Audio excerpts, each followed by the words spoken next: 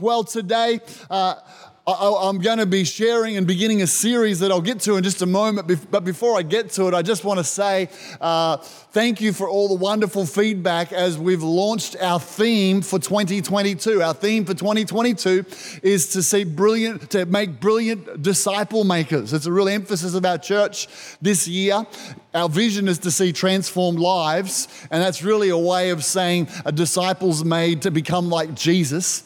And so we've really determined that 2022 we're going to dig deeper into the whole culture of making disciples and equipping people to be brilliant disciple makers. And I've heard a lot of great feedback of people who are excited about us as a church really digging deep into that culture. And the spirit of a disciple maker really is just that heart to come alongside people, to walk with them, and to help them become fully immersed, fully surrendered followers of Jesus. Fully immersed and fully surrendered followers. And so what I want to say before I get into the message is this Wednesday morning at 6 o'clock on site, Sunshine Coast, the rain will be gone, the flooding will be gone.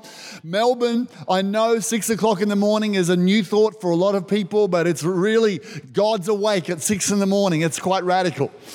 And so we're going to pray together on site. We launched this last month. We had about 90 people, I think, between Melbourne and the Sunshine Coast gathered together to pray. And it really is one of our key disciple-making strategies, as so many people want to pray. We know we should pray. We'd like to pray, but we get distracted, or we don't know how to, or we're not motivated to pray. And I believe that there's a spirit of prayer that gets on us when we gather to pray. And so what we do in these prayer meetings, we spend the first half really workshopping or boot camping how to have a quiet time. It's practical. And I know so many people like, this has changed my prayer life as I've learned. So we'll be doing that. Scriptures on the screen, all sorts of things. And then the second half, we'll be praying for our incredible church, that God's purpose, that His plans, that His will would be done, that He'd watch over every member of our church, that we'd keep winning people to Christ, and that amazing things will happen. So I will see you here or there on Wednesday this week at 6 in the morning. Turn to your neighbor and say, you're going, aren't you? Come on, just nudge them and say, it's time you went to a church prayer meeting. Fantastic, fantastic. Well, today I want to launch a series that we're doing, which is all about financial discipleship. Financial discipleship. Every few years, I like to spend a few weeks talking about what the Bible says about managing our money. Every year, there's a number of topics that we will just focus on each year. Things like relationships, things like habits of following Christ, things like being transformed from the inside out, all sorts of different things. Every year, we'll do a fresh but different way of re-emphasizing that part of discipleship. But every couple of years, every 2 or 3, I like us to delve into what the Bible says and what Jesus says about finances. Because if I'm going to be a disciple, that means I'm obeying the commands of Jesus. I'm fully surrendered, and that means my money. Sometimes I've seen people get baptized and they're about to be fully immersed and like, oh, I need to take my wallet out. I don't want my wallet to get baptized. But actually, it's probably a good idea if our wallet gets baptized. Because for some people, that's the big moment of surrendering to Jesus. So I'm beginning a series today that we'll do over the next 4 weeks called The Wheels of Financial Blessing. And if you've been in our church for a little while, you've probably heard me talk around this topic. And you know, in essence, I've just written a book about it. It'll be coming out in the next couple of months. And so this is something that I've preached from the Word of God that's a balanced biblical approach to finances. And I've found that it's helped so many people. And I'm praying today that it helps you. When I was 21 years old in Nyora, Victoria, I borrowed my mate Phil's Tirana. Come on, have we got any Holden lovers in the house today? And so I borrowed his Tirana. It was his pride and joy. It was a hot car, mags. It was awesome. And he's like, you can borrow it, but whatever you do, don't wreck it. Don't stuff it up. And of course, I'm driving very carefully in this car around the windy roads of South Gippsland.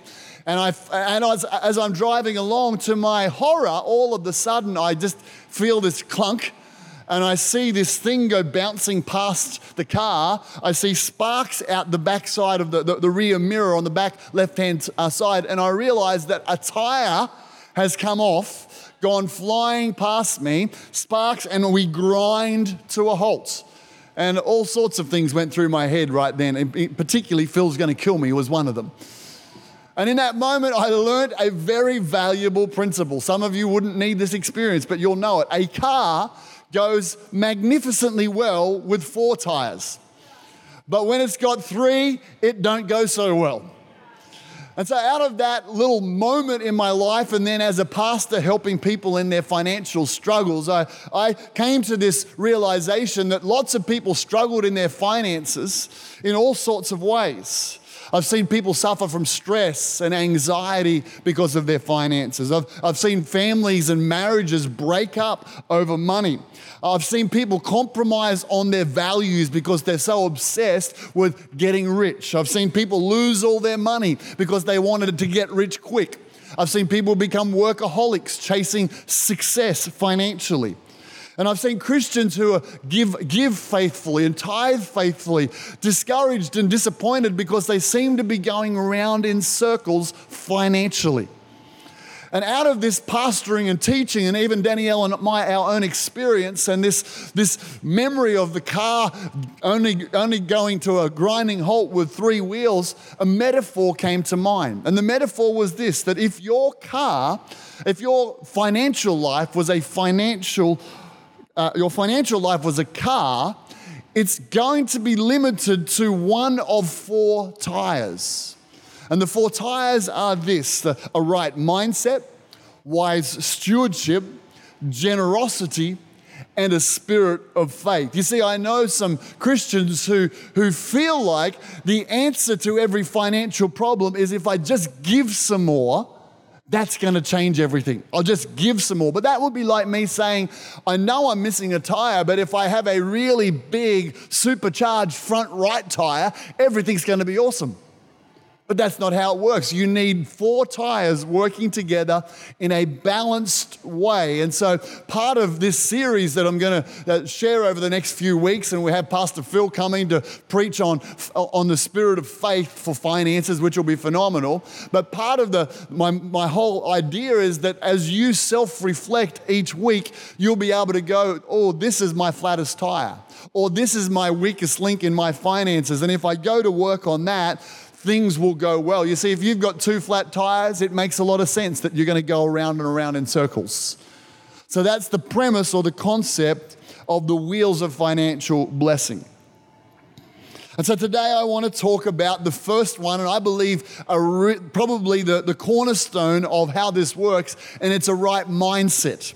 It's the way you think about money, and does it line up with the Bible? And lots of us can think our ideas line up with the Bible based on hearsay, but if we've never studied the Bible really thoroughly, we can get this really wrong. So your life will go in the direction of your strongest thoughts.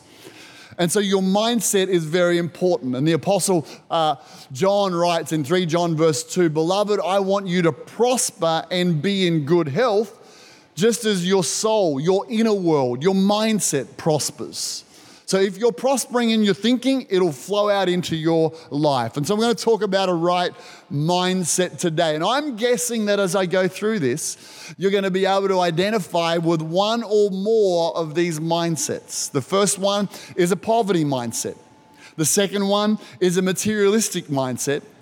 The third one is a biblical mindset. When I was 23 years old in this church, we had a visiting preacher come in the Kawana Community Center to preach for us. And he came in, would you believe it, a shiny new 4-wheel drive. And as a young man who'd grown up in a Christian home but a fairly religious environment, I looked at his shiny 4-wheel drive and I thought, what is going wrong with this supposed man of God? How can a preacher drive a new car? Doesn't he know that money's the root of all evil? Doesn't he know that it would be he should be selling that and giving all his money to the poor? And in that moment, I made a judgment about this man that was a reflection of my mindset. I thought I was being discerning. I thought I had a spirit of discernment about someone who obviously had a problem with money, not realizing that the problem was looking at me in the mirror. And over the years, I've gone on this journey and had to review, well, what do I think about money and what does the Bible say about money? See, I had a classic case of a poverty mindset. If you've grown up in some kind of religious environment, then this may well be something you struggle with. See, when you grow up in a religious atmosphere, you hear things like, oh, the holy ones take a vow of poverty. It's like, that's holy, that's the ultimate. Or money's the root of all evil. Or Jesus said to somebody and therefore to all of us, we should sell all our possessions, give them to the poor, and then we'll be holy. And this insipid thought, none of those things are actually the Bible. They're a twist on something in the Bible. It's not money's the root of all evil. It's the love of money that's the root of all evil. Money's amoral. But all of those things get subtly twisted when you have a religious upbringing to rip you off. And so here's some signs that you've got a poverty mindset. And look, this is from personal experience. Number one is you're judgmental about people who are doing well financially. That's just a sign. It's like, how could they do that? Why didn't they give that away? How can they go on that sort of expensive holiday? And it might not be verbalized, but it's an inner critic of those who are succeeding. This is what when a woman broke a alabaster jar and gave a year's worth of wages to Jesus, Judas criticized her and said that should have been given to the poor. It was the spirit inside of him that was railing against extravagant worship. That's judgmental. Another thing a poverty mindset will do is it'll make you feel guilty about being blessed financially. I know good Christian people who went out and bought brand new clothes, but then just couldn't wear them because they'd feel guilty. I know people who have bought, and for myself, this was such a journey. I used to wear clothes that were secondhand, op shop, homemade clothes. My mum made me this awesome pair of shorts out of tablecloth material, like yellow and black stripy tablecloth material. They had a Velcro fly. I wore them at university. It was sensational. I tell you what, I was voted the most sexy legs in my youth ministry back in the day, and that's one of the many things Danielle fell for, obviously. So I had these. I had black and white striped shirts. I had vertical stripes, horizontal stripes, all the fashion faux pas. And I took pride in my lack of new clothing. I could afford it, but I took pride in it. That's a sign of a poverty mindset.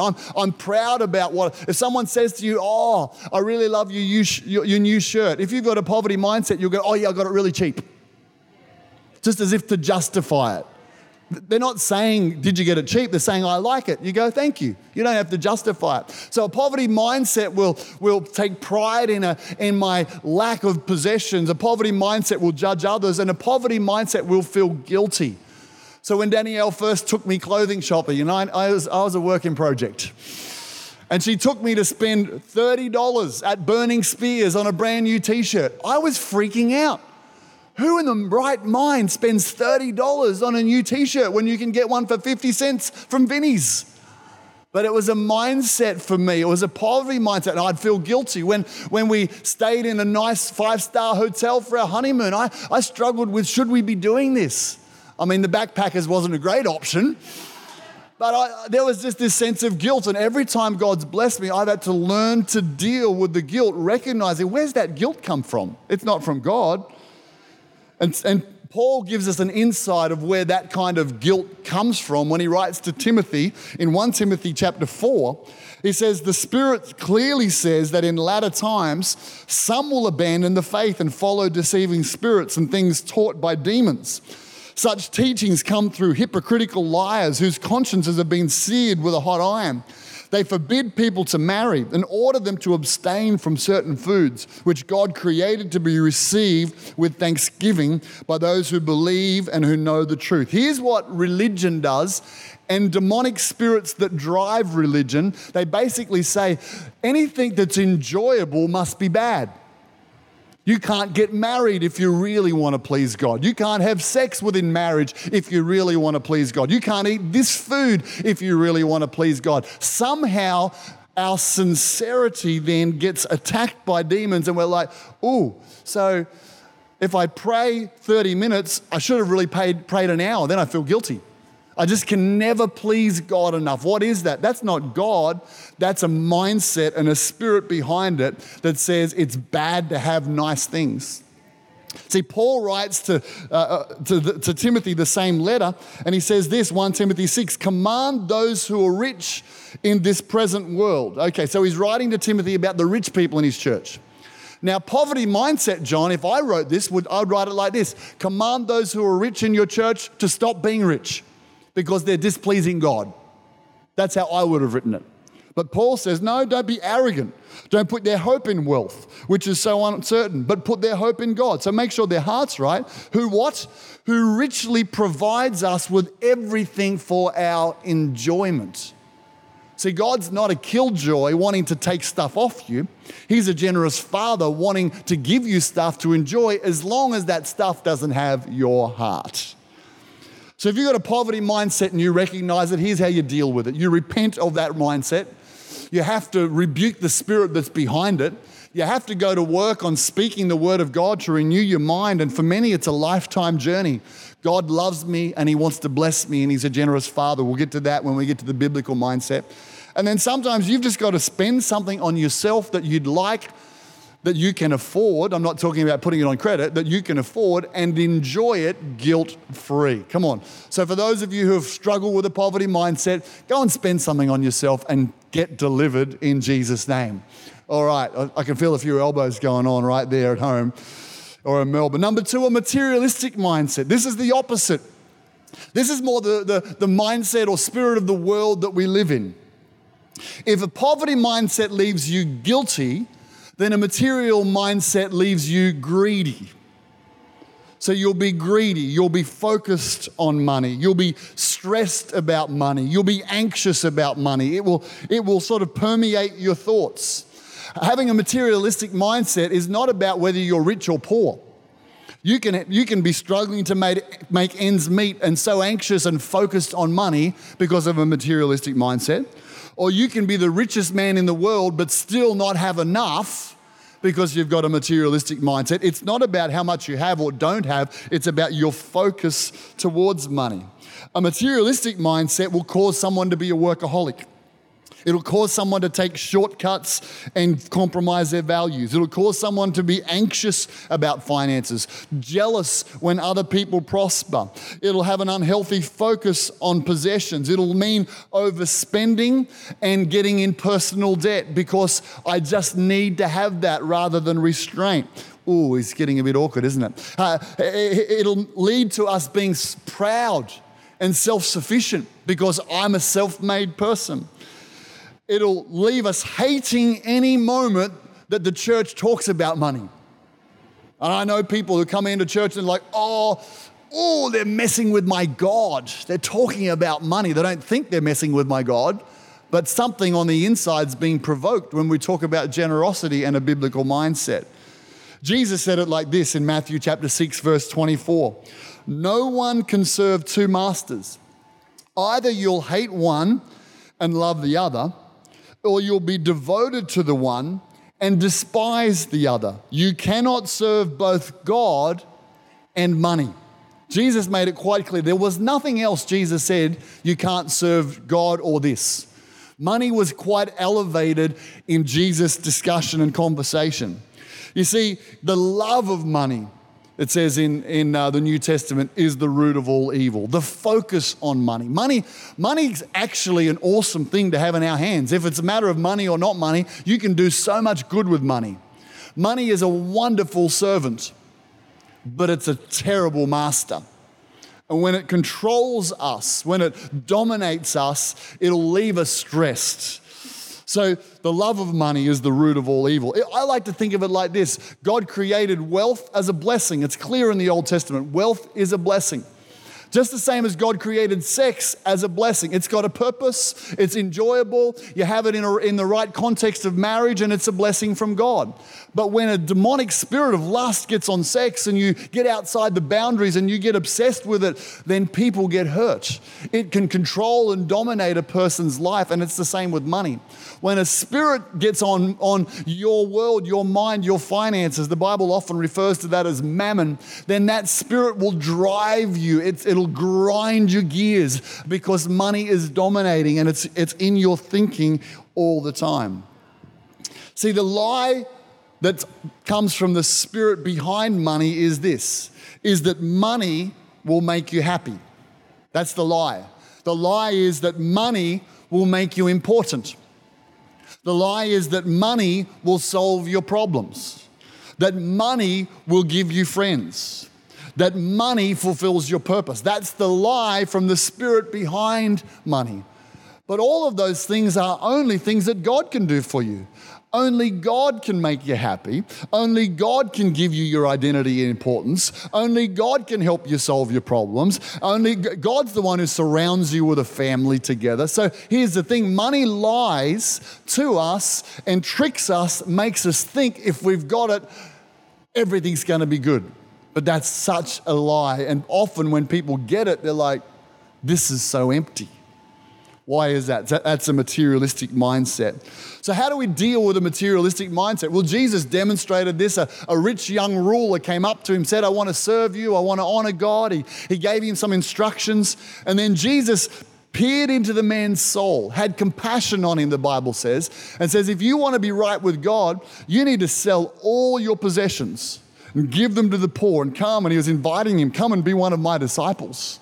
Jesus recognized that this young man was controlled by money. And the only way for him to get free was to give it, something sacrificial, to break its power over his life. Not so that he would be poor forever. Jesus had a treasurer. They had money. There was all this money Jesus had been given. People would look after his needs. At one moment, he said to the guys, let's feed all these people. And they said, well, that would take half a year's wages. Is that what you want us to spend? Like they had the money. So Jesus' crew weren't poor. So his invitation to come and travel with him was an invitation to become a disciple, an apostle, a world changer. But he couldn't do it because he was controlled by money. The opposite of that was Zacchaeus, the tax collector. Extremely wealthy, has an encounter with Jesus. And after his encounter with Jesus, this is what it says. He gave away half of his wealth to the poor. He didn't give it all away. He gave away half of his wealth to the poor. And anyone he cheated, he gave 4 times back to them. So something happened in his heart that then was echoed into his finances. And if you struggle with the materialistic mindset, and I would say many of us, that's the world of the West. We're bombarded with messages telling us that money's the answer to our problems. Then the way to deal with that is very similar. It's to repent. God, I'm so sorry. I've been obsessed or too focused on money. Lord, I repent of that. I rebuke the spirit behind money. I'm not going to serve money. I'm going to make it serve me. I'm going to renew my mind with what the Word of God says, and I'm going to begin to tithe, we'll talk about that later, and give sacrificially. I find that I have to regularly just give something that hurts to make sure that sneaky sucker of materialism is not coming and dominating my life. That's what I have to do. That's the way that you break it. A fully surrendered follower of Jesus does not let money control their lives. They control money and it serves them. So let's get to the third mindset, a biblical mindset. Years ago, I began to get messed up with this. I had this poverty mindset, and I heard Pastor Phil Pringle speaking about God wanting to prosper you and wanting to bless you. And I'm like, yeah, I'm not sure about that. That doesn't seem to line up with my understanding of the Bible. So I determined not to listen to podcasts, but to read the Bible. I determined to go through the Bible, and I got myself an exercise book. And I said, at the front, I'm going to write down every scripture that says that God wants me to be poor. In the middle, I'll write down the scriptures that I come across that are indifferent about whether he wants me to be poor or whether he wants to bless me. And at the back, I'll write down the scriptures where it indicates that God wants to prosper me or to bless me. Now, here's what I found. I did not find one place in the Bible that told me that God wants me to be poor, that it pleases him to be poor. I read a lot about his heart for the poor and that he wants me to do something about that if I can. And I know for sure that the best way to help the poor is to not be one of them, but to be able to resource and be a blessing towards them. So it's quite clear to me God's plan is not for Christians to be poor. Then I found a lot of scriptures that talked about, well, from God's point of view, it's a matter of being content with what you've got right now. It's a matter of not trusting in wealth. It's a matter of being generous, all sorts of things about that. So not putting my confidence in wealth, not being anxious about money. And then I found a stack of scriptures that indicated that God's a loving Father who wants to prosper me and wants to bless me. And I realized I needed to go to work on my biblical mindset. So I'm going to give you just a few things right now that I believe they're themes throughout Scripture. And I encourage you, if you're not sure, go and read Scripture with a new set of eyes. Take the poverty glasses off and start with an open mind again. So here's some things that I found in the Bible. Number one, God's name is provider. Jehovah Jireh, my provider. That's his nature. So he loves to provide for us. When Jesus turned up, his first miracle, water into wine, provision, like a multi-$1,000 miracle. He multiplied food and bread. He blessed businesses, fishermen, all sorts of things. God is a provider by nature. And lots of people don't get that. I think, am I bothering God to ask him to provide for me? You're not bothering him. It's his nature. He loves it. He wants to provide for you. He wants to heal you. That's the first thing. The second thing is he's a generous father who wants to bless his children. I love when the scripture says, if you ask your father for a bread, he won't give you a snake. I know I wouldn't, because I try to not give out snakes.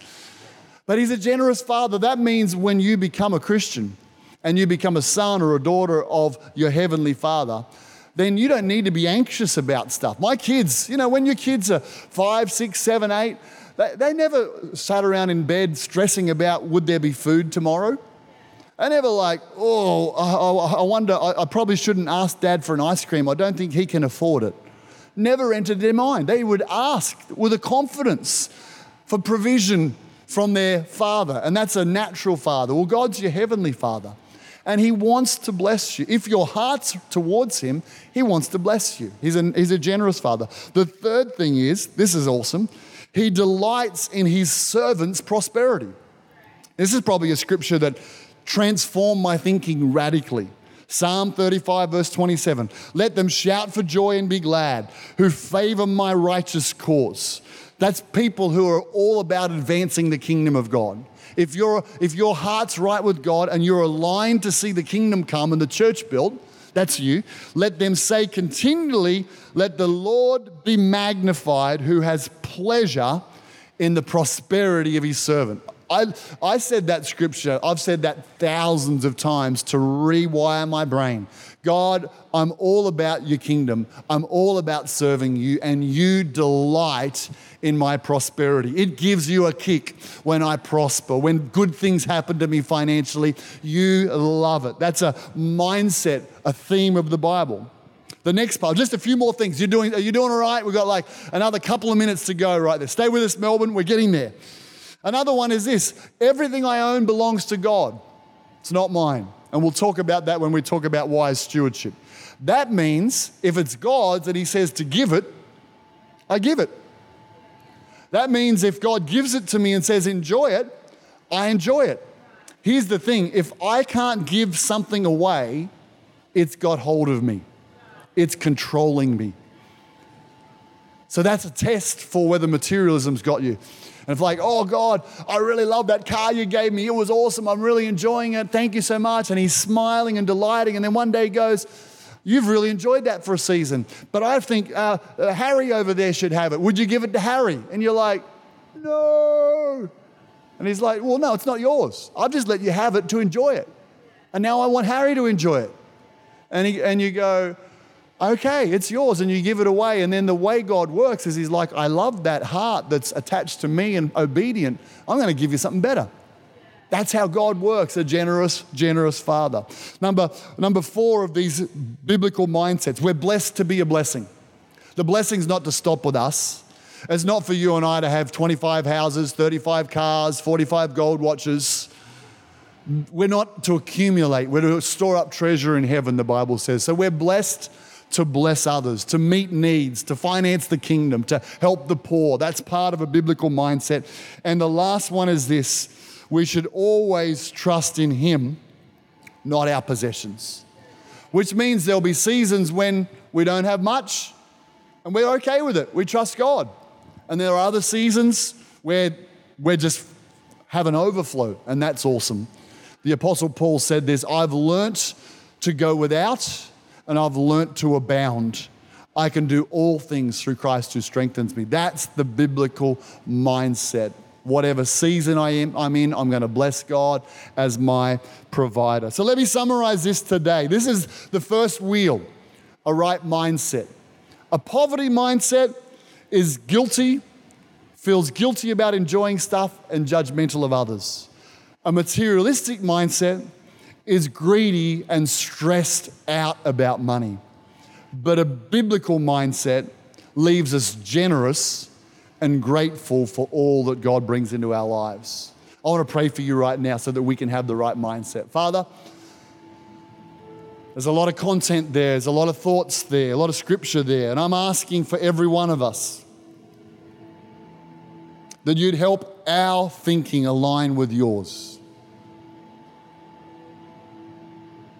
Father, for people who are watching, those in Melbourne sitting in the service right now, I'm asking for those with a poverty mindset that you'd set them free. Reveal that demonic stronghold and set them free. For those who are serving the God of money with a materialistic mindset, I pray, let the spotlight of heaven come on that and break it in the name of Jesus. God, I pray that you'd help us. You'd help us to live in the knowledge that you're good, you're generous, you're kind, that you want to bless us and you want us to be a blessing. I'm asking for that in the mighty name of Jesus. Amen. Amen, amen. All right, well, C3 Powerhouse Melbourne East, I'm going to release you back to Dan Frecker. God bless you. We love you guys. Have a phenomenal day.